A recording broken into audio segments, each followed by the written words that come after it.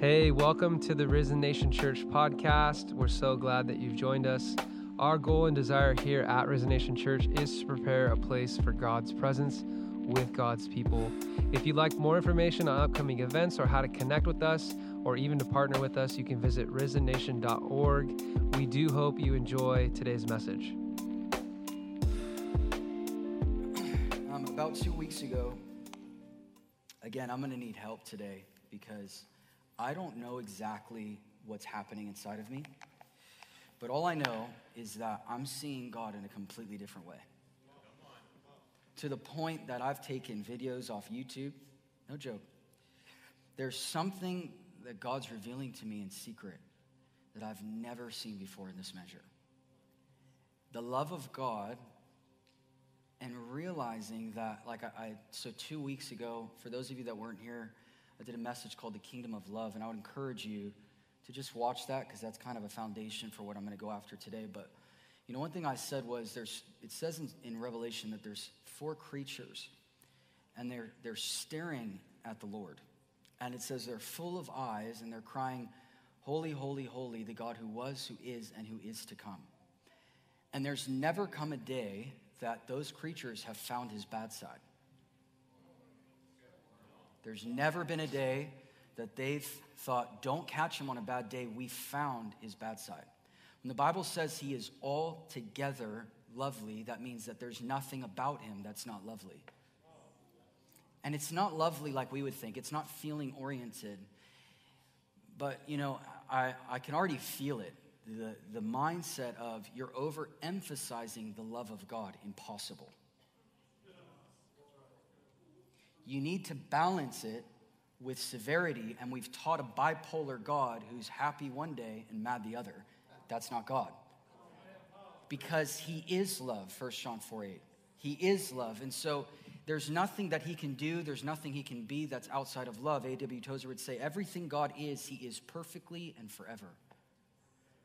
He's immutable, which means he's unchanging. So when God says, God isn't just merciful, he is mercy. So when he's mercy forever. Amen. Like when he says, I love you, he's not just saying, I love you in this moment. I love you forever. And he's so love, it says in 1 Corinthians that love is kind, love is patient, love trusts, it bears all things, it never holds a record of wrong. So if he believes all things and he is love, then when you say, God, I love you, he believes you. So there's nothing about him that isn't good. Even his severity is love. Even his wrath is love. And it cuts away everything that hinders you from beloved identity in him. And the Lord is revealing this. It's not even a side of him. It's just him. Like I'm pacing in a circle last night, and I'm hearing God say, you know nothing. And I'm like, yes. People are like, that's my pastor, he doesn't know anything? Nothing. And if you think that you've got it all figured out, you don't. But he's so good that they can stand before him for eternity and cry holy and not get sick of it. We get tired of singing a chorus for 10 minutes in worship, waiting for the next thing because we've missed the one thing. So as we go deeper into this, I want to encourage you that what I have found I'm not just talking, identity has become like this trendy word. Let's talk sonship. Right? When we talk sonship, sometimes if the constitution of the kingdom of God and sonship isn't the poor in spirit, that the meek will inherit the earth, it'll become entitlement. Right? And what we think is I'm going to tell you who you are, but then I've got to make sure I add some works into it called holiness to keep you balanced. But true identity is not a separate message from righteousness. True identity, when you find out who you are and you see his mercy, you automatically consecrate. Right? I'm married and I'm not fighting every day to not commit adultery. I am absolutely in love with this whole pregnant lady right here. And I'm so in love that my love drives me to live for her. My love drives me to not cheat on her. And I'm not thinking as I'm in a grocery store, don't cheat. Because I don't live by the impulses of the flesh, but we can live by the impulses of the Spirit. Right? So if righteousness is done outside of love, it'll turn into hypocrisy every time. And it's repetition, and it's religion, and it smells before the Lord. So there's not identity in righteousness, there's sonship. And because we found the Son, we become like the Son, and you lose your life and you gain His. So everything that I'm saying, this is not empowering entitlement. This is not taking us from the simplicity that's in Him. Listen, Jesus is a head and a body. You are the body of Christ. So when I tell you who you are, what I'm really telling you is who He is in you, because you died and now your life is hidden in Christ with God. Right? So as we go deeper into this message of the kingdom, into this message of beloved identity and sonship in God, you have to remember that the only way to it is humility. The only way to true sonship is losing your life. But we have to get off the treadmill of performance. Because we're running on a treadmill and we feel like we're getting something accomplished, but we're not going anywhere. And the world doesn't know that Christians are even alive. So listen, Romans 8:14 says this, those that are led, and I'm just recapping from 2 weeks ago, those that are led by the Spirit, these are the sons of God. That word led in Greek means attached, fastened, to be laid a hold of.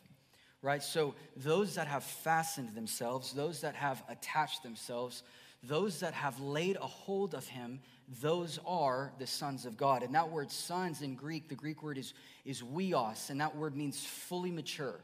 Right? So when Jesus is 12 years old and He's in the temple and He's asking questions of Himself and mesmerizing the scholars, and Mary comes to Him and says, "Son, where are you?" That word son is a different word. That word in Greek, I don't know if I'm pronouncing this right. Harry speaks Greek, so you can correct me. But, well, I don't know. Do you still speak Greek? Somewhat. Teknon is son when Mary's talking to her young son. And teknon is immature. It's the childlike. But the huios of God, that's the fully mature sons of God. So we have, everyone's in the body of Christ. Everyone is a son and a daughter, but not everyone is a fully mature one. And the fully mature sons of God are the ones that don't live by the impulses of the flesh, but live according to the impulses of the Spirit. You see, I believe, I know that there is a place in God. See, when we're led by Him, it's a craving for Him. I want to be laid a hold of, like Paul prayed, Father, I pray I lay a hold of that which has laid a hold of me. I pray I love with the same intensity of that which took hold of me. And when you find that has taken a hold of you, I believe there is a place in God where if you took the greatest lust you have ever experienced, it wouldn't match to the lustful desire for Him. That messes with religion. Lust, it messes with religion. Wildly in love people that break into rooms with an alabaster box and fill the room with fragrant oil and waste everything on Him upsets religion.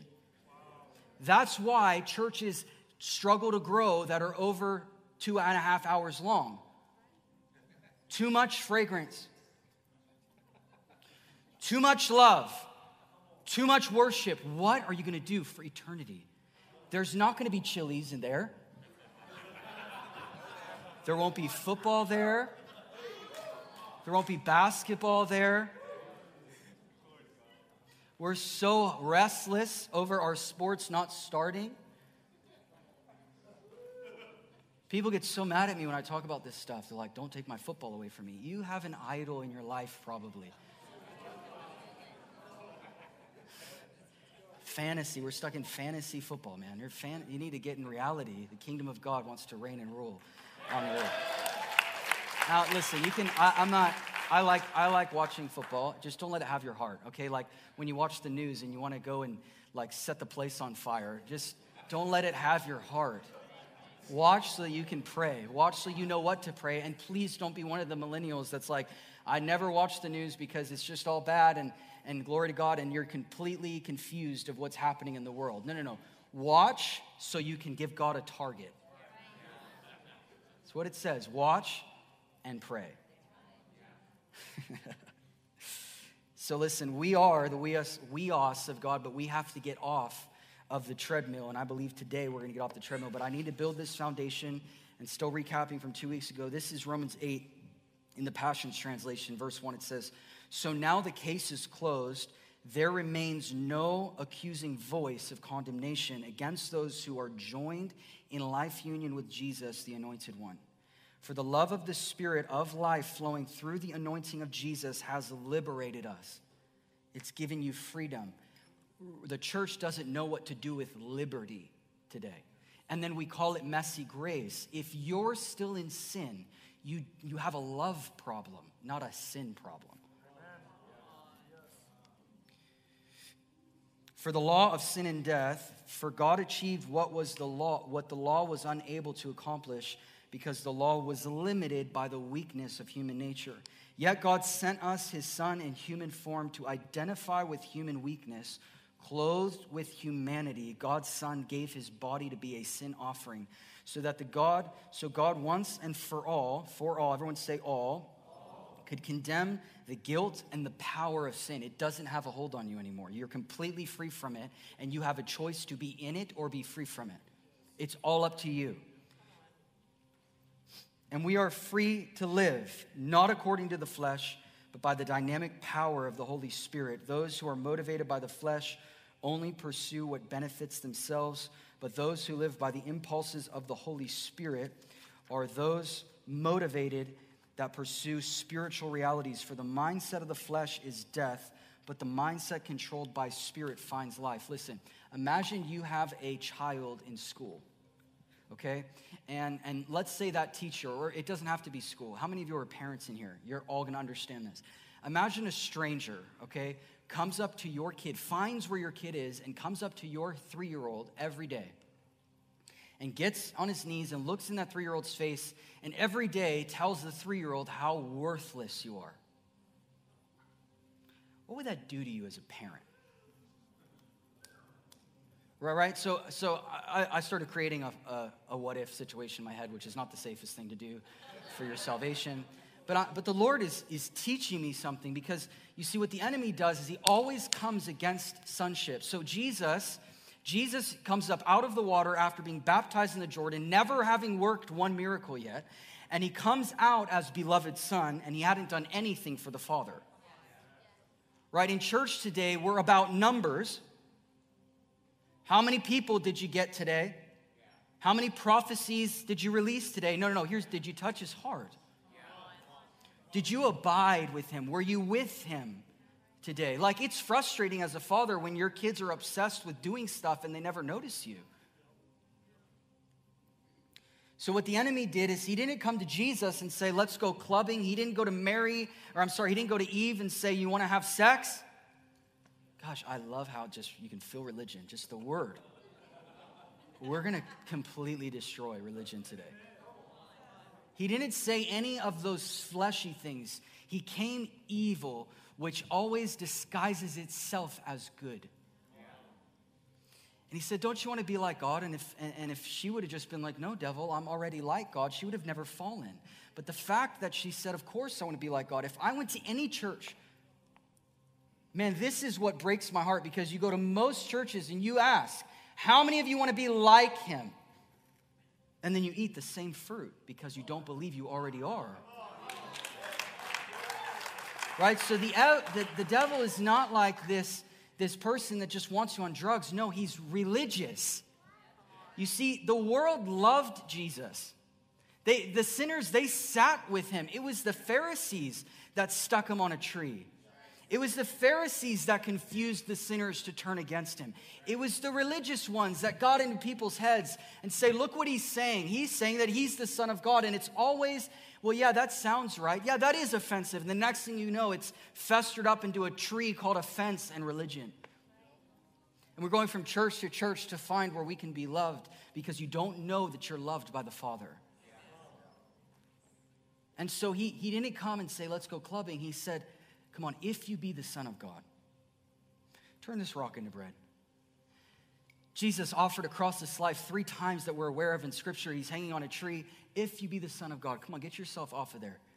Surely the angels will come.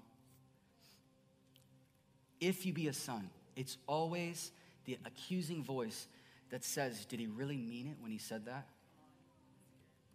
Is that what he really meant? Like you, worthless you? So imagine your child is told over and over again how worthless they are. As a father, I'm going to go and I'm going to deal with the voice of the accuser.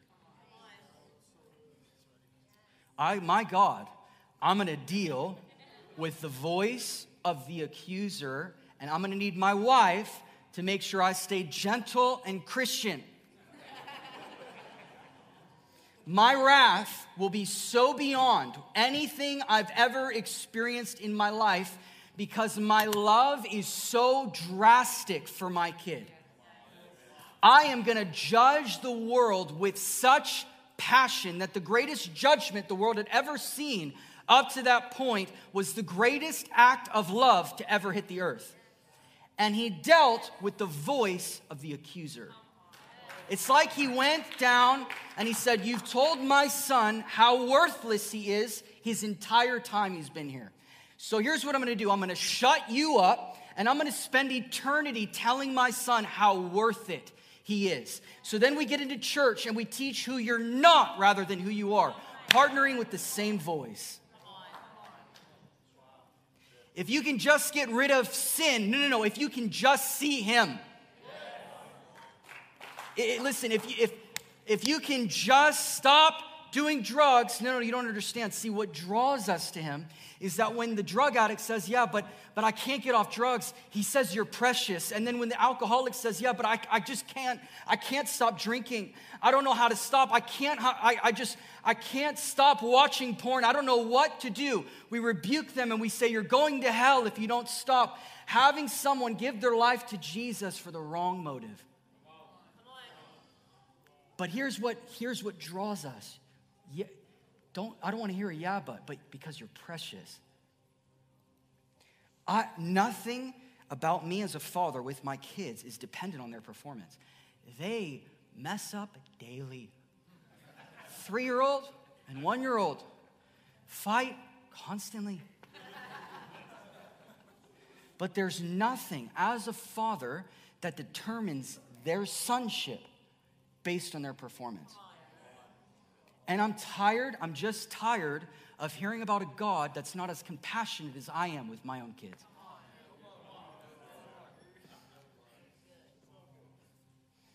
God, you see, when you see his mercy, you consecrate yourself. When you see the radical love of God, you get off the treadmill and you realize, I haven't been going anywhere. I've been in this cycle for 40 years where I go to church. What's different about my life? And so 3 weeks ago, before I preached the kingdom of love, I'm with the Lord, and I get a picture of Todd White's protesters. Some of you heard this? And I see them holding a sign that says, Todd White, hell awaits you. And it always, there's always this, listen, I come from a Middle Eastern family. So, part of me is like, Todd and I would talk about, what if we put sprinklers like right there? Timed it perfectly.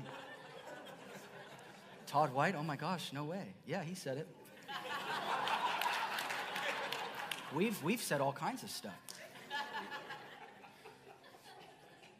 And you want to go and rip their sign up and, it's annoying, right? And the Lord came to me and he said, isn't it amazing that you've gone up on stage and waved the Sam banner? Oh, I deleted everything. Isn't it crazy how we stand up and we say, if you die today, you're going to go to hell. Hell awaits you. Run to the altar so we can get people to pray a prayer that doesn't transform your life. Because you know that nowhere in Scripture did they repeat a prayer to get in? No. Their life was lost and they found a new one. We've set up things that are just not in the Bible. Now, am I against altar calls? Of course not. People repeat the prayer? Of course. But if that prayer and that altar doesn't turn into an altar in secret, then you just had a public display that can't do anything for you. Our banner should say, he loves us oh, how he loves us. Hey, when you were watching porn last night, he still thought you were precious. That messes with religion like you could never imagine, because what people say is that's messy grace. No, you don't understand. His goodness draws us to repentance. And when you find that goodness, he's in the room now, and you would never open the computer again. People are like, oh, you're not preaching holiness. You don't understand. You can't be holy. You cannot be righteous. So he crucified you on a cross, and you didn't have to feel it. Oh my gosh, if you could see, he took the punishment as the ones he was dying for watched, mocked, and spit at him, looking at a man that was marred beyond anything they had ever seen. You couldn't even recognize him. And he's still saying, Father, forgive them. They don't know what they're doing. Why don't we think that when someone's doing drugs, that the Son is not interceding on our behalf, saying, Father, forgive them. They don't know what they're doing. You see how it draws us in. When you see the love of God, it ambushes you. And you're not trying to not steal the candy bar in the store and telling people, don't do it. You're in sin, you're in sin, you're in sin. We've magnified sin when we need to magnify God. Because when you magnify God, sin runs out of the room. It just runs out of your life. And all of a sudden, you're in liberty going, oh my gosh, I'm married now. The way I used to look at a woman, it's just not there anymore. It's incredible. And listen, Emily and I, after service, are flying to California, bless the Lord, oh my soul. And I'm going to go sit on a beach. Don't worry, I'll be back Saturday in time for church. But we go to California today, and it's like clothes are getting smaller and smaller because girls don't know who they are, so they want to be approved by men. They don't know that they're a precious daughter of a king, so they want everyone to look at them and say, look at me. Guys too, same boat. So you go to the beach today, and what used to tug on my heart just isn't there anymore. But it's not because I have found how to be righteous. No, I'm walking on the beach with him.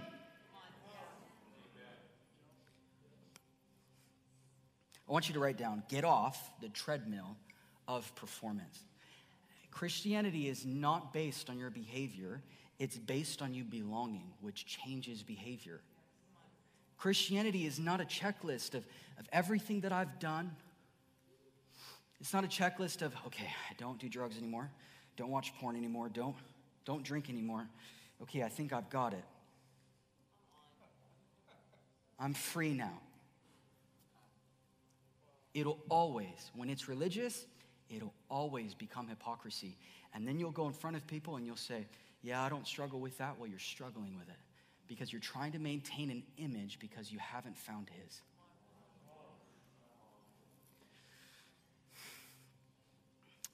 He dealt with the voice of the accuser. Jeremiah 29:13. I don't want you to turn to it. Just write this down. Because what the Lord's doing, and here's where I'm going to transition. That was just review. If you got somewhere to go, now would be the time to leave because I'll be a little bit longer. But you see, I've been the type. You can ask my wife. Or I'd have these seasons where I'm like, I'm never watching. I'm going to fast forever. Anyone ever been there? And all of a sudden, you see what fasting does because it's amazing. You see the results of the fast, and all of a sudden, you're like, never eating again. And then it just turns off because it became religious. See, I'm the type where, like, my family wants to do something with me, but I'm like, no, I have an obligation to the Lord to be in secret. God's like, can you be a father like I'm a father? Do you have to leave the secret place to be a father? That'd be dangerous. Do you leave abiding to be a husband? That would be a horrible thing. But I'm the type of person where I'm like 120% all into one thing. You can ask them when I want something. I'm working on it as a senior pastor, a little bit demanding, getting there. But I'm just the type. I have that personality that needs to die a little bit. Of when I want something, my God, I'm not going to stop until I get it. It's just always been my personality. Maybe it's because my big brother beat me up all the time, and I'm the youngest, so I'm gonna fight my way, and I'm gonna get it. And I had this idea of God that he's in a closet somewhere, and I'm searching my whole life trying to find him. And if I can be religious enough, if I can fast and pray enough, if I do it enough, if I can be flawless, maybe I'll find him. And we're playing hide and seek with a God that says, I'll never leave you nor forsake you. And we're confused as a church. So this one verse has been that verse for me that's like, I'm going to seek God with all my heart, and I'm going to call it surrender when really it's religion. Jeremiah 29:13 says this in the New King James, and you will seek me and find me when you search for me with all your heart. Now stop, I take that, I'm like, I'm all in. Nothing else has my heart. My family, forget them. I'm all in with you, Jesus. And it sounds right, and it's amazing. But the next thing you know, you're in this repetition, not encountering him, and you've adopted a language without an encounter. So this one verse, I'm like, Lord, you said if I search with all of my heart, with everything, I'm going to seek, and I'm going to seek, and I'm going to bang on the door until it's opened, and you make it all this religious performance that if I'm good enough, he'll respond. So foundational. If I'm good enough, if I can just be good enough, maybe he'll answer me. When he dealt with the lying, accusing voice that said, you'll never be good enough. When you seek me, you will find me. When you search for me with all your heart. And I will be found by you, says the Lord, and I will bring you back from captivity. Now stop. I said, Lord, surely this is not a religious thing. Surely this isn't some like goose chase. See, I don't believe that we find him. I believe he found us. Right? So, but this verse contradicts that. This is where I've been at. Anyone ever asked God a hard question? Usually revelation begins with a question. So it's okay to go to God and say, Lord, what on earth does this mean? Because that has made me religious. Now hear me out before you start freaking out, because I love the Bible. When you read it in the original text, please guys, the Bible wasn't written in English. You have to know that. So you got to go and you got to study to show your life approved. You've got to see what they meant when they wrote it in Hebrew and when they wrote it in Greek. So if you look this up in the Strong's, you'll find that the word me doesn't exist. Go back. Go back to verse 13 with the shakiness. All right. Okay. When you go to I got to wait. I need you guys to go to the New King James. When you seek me, you will find me. That word me doesn't exist in the original. So here's what it says. When you seek me, you'll find this. You'll find. When you search for me with all your heart, that word all means to be whole. Just track with me. I will be found by you. That word found means to be enough. So here's what this verse is saying in the original. Don't look up there. Just listen. Just turn that off. So in other words, listen. So in other words, if we read it how it was written, this is like changing my whole life. When you seek me, you will find that when you search for me with a whole heart. You will realize when you come after me with a whole heart, not like, okay, I'm going to bite my tongue until I find him, and if I do it with every ounce of energy I have, if I run as fast as I possibly can, maybe I'll see him on the other side. If I don't sin in the process, if I mess up one time, maybe he'll run away. No, it's getting off that treadmill. When you seek me, here's what you're going to find as you seek me with the whole heart, that I've always been enough. Listen, when you seek me, it doesn't say you will find me. When you seek me, you will find this out about who I am. Some of you are missing it. When you get into your closet and you say, Father, and you start repeating your religious prayer. I've been there. God, thank you for your grace. Thank you for your mercy. My mind goes off into bills 30 minutes later. Thank you for your grace. Thank you for your mercy. And I think, well, I prayed for an hour today. He must be happy. Okay, now I got to cover my family. I got to cover my, Got to cover my brother. Only God knows, you know what I'm saying? I got to cover my brother. Got to make sure my dog is good. And if I don't say all the right things and I miss something, and I got my prayers on the wall, and I'm not against any of it. Make your supplications known to God. Just don't be religious. Like, what if we went into the closet and we just sat there and we were like, oh my gosh, he's here. When you go into your closet and you seek him, here's what you're going to find out about him, is that he doesn't need you to run and try really hard with all your strength. He wants your whole heart. However you bring it, just bring him the whole. And when you give him the whole, what you're going to realize is I've actually been there the whole time, and I've always been enough, and I don't need your help. I mean, guys, listen. Some of you are, Jesus, I pray that this word bring rest. Because some of you are in this cycle in the secret place, and you're upset and frustrated, and you're doing all the right things, but you don't know why you're upset and frustrated, and you're restless. When you seek him, here's what you're going to find out. He just needs you to come with a whole heart, and when you come to him with a whole heart, you're going to realize that he's always been enough. I heard a pastor say it like this: we need to learn how to trust more in his relationship with us rather than our relationship with him.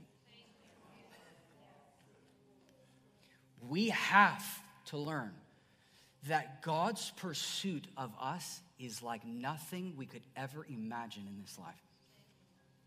We think we love our kids. If you got a glimpse of his thoughts for you, come on, this man that has named every star says, I know you. And I have more thoughts for you than all the sand in all of the earth. When you see that kind of God and you realize that the universe, we've discovered 4% of it, still growing at the speed of light, and you see the magnitude of God and you realize that I'm like this little speck. If you took all of humanity, science says, all of humanity, put them down into an atom, that all of us, over 7 billion people, would fit in one sugar cube. Are you kidding me? Go look it up. And yet God says, I have more thoughts for just one of you than all the sand in the whole earth. Lord, when you realize that, porn becomes so small. And we think revival is people just coming and getting free from sin, but never actually making the transition into the kingdom. Repent, repent, repent. We don't even know what it means. It goes from here to now you're over here. And there's nothing about you. Come on, if any man be in Christ, he is not a refurbished one. He is a new creation. Behold, all things have passed away. All things, and now behold, all things have become new. There is nothing about you that relates to the old you. Nothing. And so what we do is we try to fix ourselves. And if I can fast enough, maybe I won't sin. If I can pray for enough hours, maybe I won't watch porn. And we've tried to replace sin with God. And God wants to completely remove it. What you realize is that he is enough. And he doesn't need our help. When you see that kind of love, you can rest in the fact that God is in a relentless pursuit of me. When you see that love, sin will run out of your life and you won't have to fight it out. You'll be like someone planted beside still waters, like a tree of righteousness. It's his righteousness. Come on, he who knew no sin became sin, so that you and I might become the righteousness of God, not of William. And today we measure our righteousness against each other, and we call it conviction because we're simply not convicted and convinced that the kingdom of God wants to be made manifest in us. We've got to go from just living, I'm convicted, to I'm convinced of a truth. I'm completely convinced that I can live so much in him that my life becomes the righteousness of God in Christ. And I'm not going to have to work for it. I can get off the treadmill and I can enjoy life.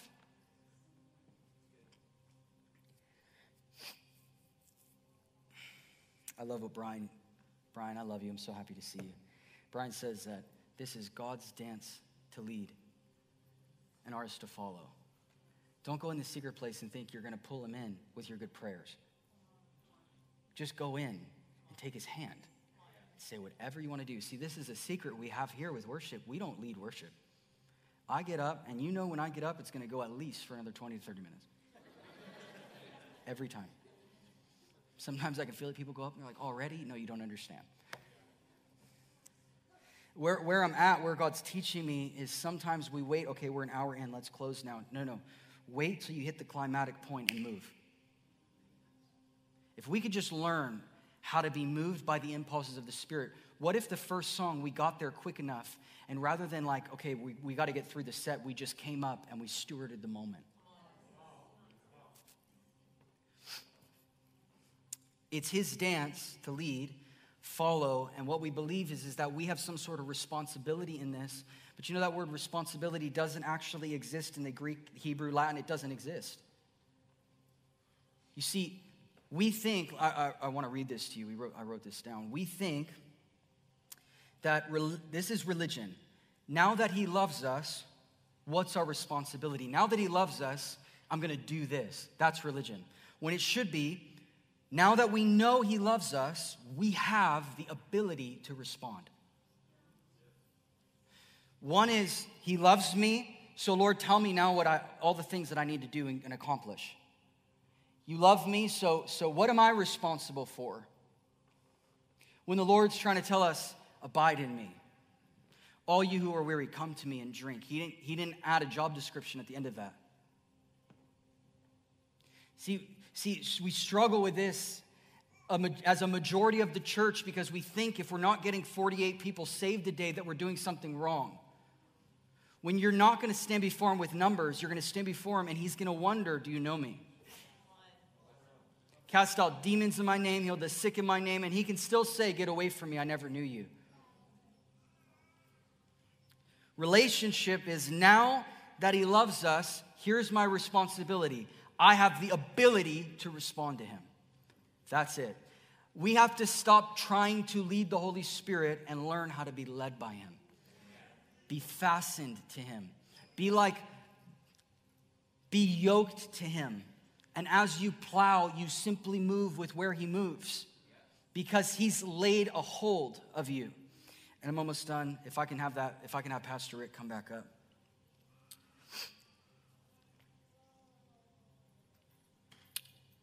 Romans 8. I haven't left this chapter in probably a month.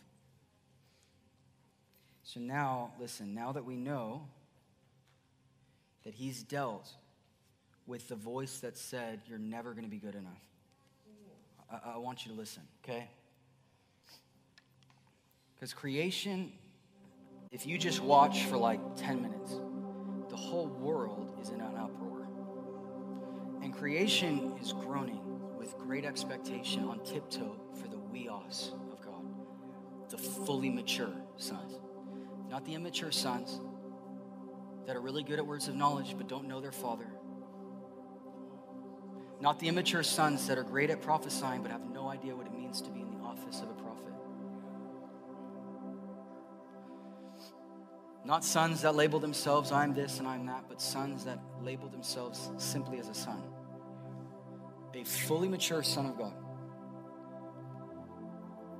If you can play God of revival, can you play God of revival again? So listen. This is Romans 8, starting in verse 18. For I consider that the sufferings of this present time are not worth or compared with the glory to be revealed to us. Incorrect. The original says, with the glory that will be revealed in us. Everyone say, in us. For creation waits with eager longing for the revealing of the sons of God, the weos of God, the fully mature ones. For creation was subjected to futility, not willingly, but because of him who subjected it in hope. I'm in the ESV. In hope. That creation itself will be set free from its bondage to corruption and obtain the freedom of the glory of the children of God. It's waiting for you to be freedom to it. This is not what I'm saying. This is the Bible. For we know that the whole creation has been groaning together in pains of childbirth until now. Listen, that word groan is to be restless. And what I love is that word futility. You see, you've got to study it. It means to be devoid of truth, useless, without purpose, worthless. This is how creation is saying they feel. The universe is crying out, we are restless and we feel worthless. What's the point? Creation subjected to worthlessness, not willingly, but because man was given dominion over creation. From the garden, from the beginning. And when man fell and lost identity, Jesus comes to restore it. It's like they got a taste. It's been devoided of truth. How many of you know it says that true worshipers will worship him in spirit and in truth? Creation is groaning restlessly for the freedom of the sons of God. People will take this and they'll say, man, this is entitlement. This is all about you. No. He never does anything in the earth unless it's through a man. You can pray for hours and hours, but until you step out and you put your feet on the ground and you walk everywhere you go, not obligated to be an evangelist, but living as a son, and everywhere you go knows there's something different about this one. That every store you walk into is aware that you come from a different kingdom. There's a wild thing in your eye. Anyone ever met anyone like that? You see them and their eyes are just wild. Like, we call it swirly. Remember, I got around Chip, I'm like, there's something weird in your eye, man.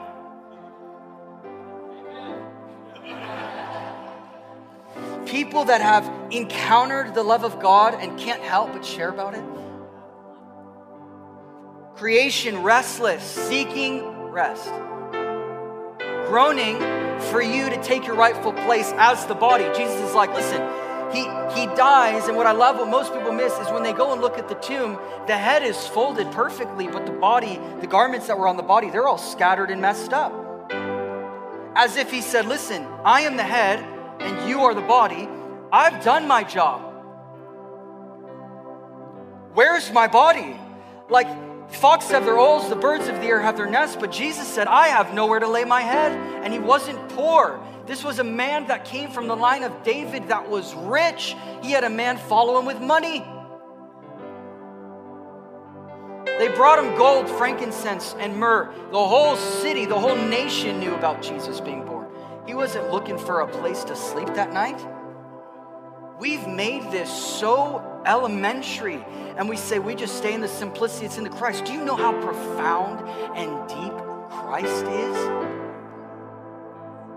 Do you know how much there is to discover of his person? Body of Christ scattered throughout, just trying to get through. And listen, let's just get the heck out of here as quickly as we can, because the world is going to hell.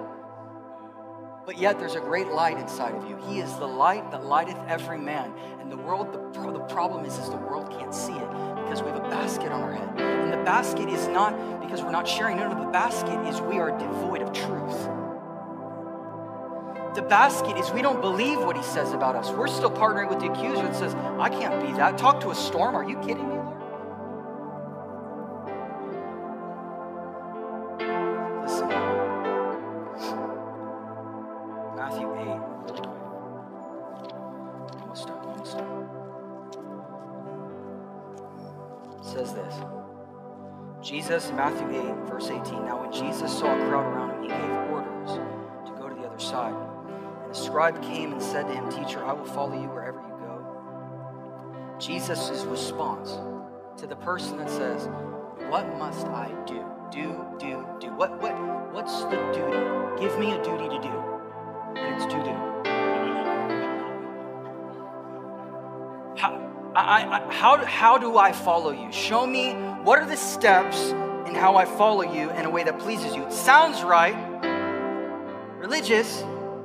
Always sounds right. Tell me what to do. And here's his response. Foxes have holes, birds of the air have their nests, but the Son of Man has nowhere to lay his head. You want to do something for me? Can I lay my head on you? Will I find rest when I find you? Or will will I just see the rest of creation restless and groaning. It's amazing how many are in the body of Christ a part of the restless groan rather than the rest answer. Jesus said, follow me. Well, he said, let me go bury my father. He said, follow me and leave the dead to bury their own dead. Verse 23, and when he got into the boat, his disciples followed him, and behold, there arose a great storm. So he's telling us, here's what you do. You be rest for me. And then he models it in verse 23 through 27. And when he got into the boat, his disciples followed him, and behold, there arose a great storm on the sea, so that the boat was being swamped by the waves. But he was asleep. He's proving a point. You think Jesus knew there's going to be a storm? Of course he did. And he took a nap. We're over here fighting devils every day, looking under the rocks. What's the principality? What about who's the king? What exactly is it that you're searching for? He's sleeping. And they went and they woke him and they said, save us, Lord. We are perishing. I imagine like as if Jesus is saying, you have no idea. Save us. You have no idea how much I really am going to save you. And it ain't just going to be from hell. It's going to be, I'm going to save you right into this kingdom. And the kingdoms of this world will become the kingdoms of our God, because I'm going to place my spirit inside of you. And he said to them, why are you afraid, O you of little faith? Then he arose and he rebuked the winds and the sea, and there was a great calm. And the men marveled, saying, what sort of man is this? Jesus was not superhuman. Jesus learned obedience by the things that he suffered. Is this too deep for you? He learned obedience by the things that he suffered. He did it as a man, yet God, yet he humbled himself and became a man. And he was the intended man that the Father always intended from the beginning. We have become sub what God intended. Jesus didn't have special superpowers. He had to believe just like you and I would believe. He was tempted with everything just like you and I have been tempted. What kind of man is this? Even the winds and the sea obey him. Listen to this. The storm was groaning. It was restless, as if it's going, will someone be rest? We have hurricanes that hit the nation, and we're trying to figure out, is this the devil? Is this God? And we're debating as the church, and we're rebuking a devil. Jesus didn't get out of the boat and say, devil, I rebuke you. He didn't say, Father, please. He spoke right to a restless, groaning storm. In chaos, the world is in chaos, seeking the rest of the weos of God, fully mature sons.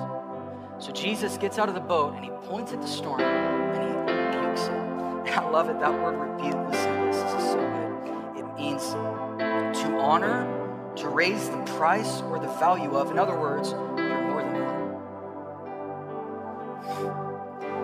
Like a parent telling their kid, you're better than that.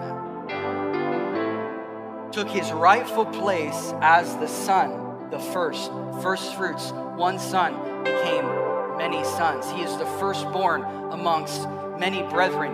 Just one got out of a boat and said, you're better than that. And it listened. And we think it's a metaphor when we say, talk to the mountain and the mountains will be cast into the sea. What if we've built doctrine around our weakness and our hopelessness? You see, we have a doctrine today that's created called get the heck out of here and escape. And I know that some people are going to come back for this, but I will not preach anything that isn't truth, and I'm not going to compromise it, but a doctrine birthed in hopelessness. Of, man, it's getting dark, Lord, we're going to wait on the highest mountain, closest to heaven. Please don't get left behind. Work really hard so you don't get left behind. What have we done to the gospel that says, as the waters cover the sea, so will the glory of God fill the earth? Hey, thanks so much for joining us today. We pray that you enjoyed that message. If you'd like more information on what we're up to or how to connect with us and even to see our upcoming events, you can visit us at risennation.org. We bless you. Grace and peace to you today.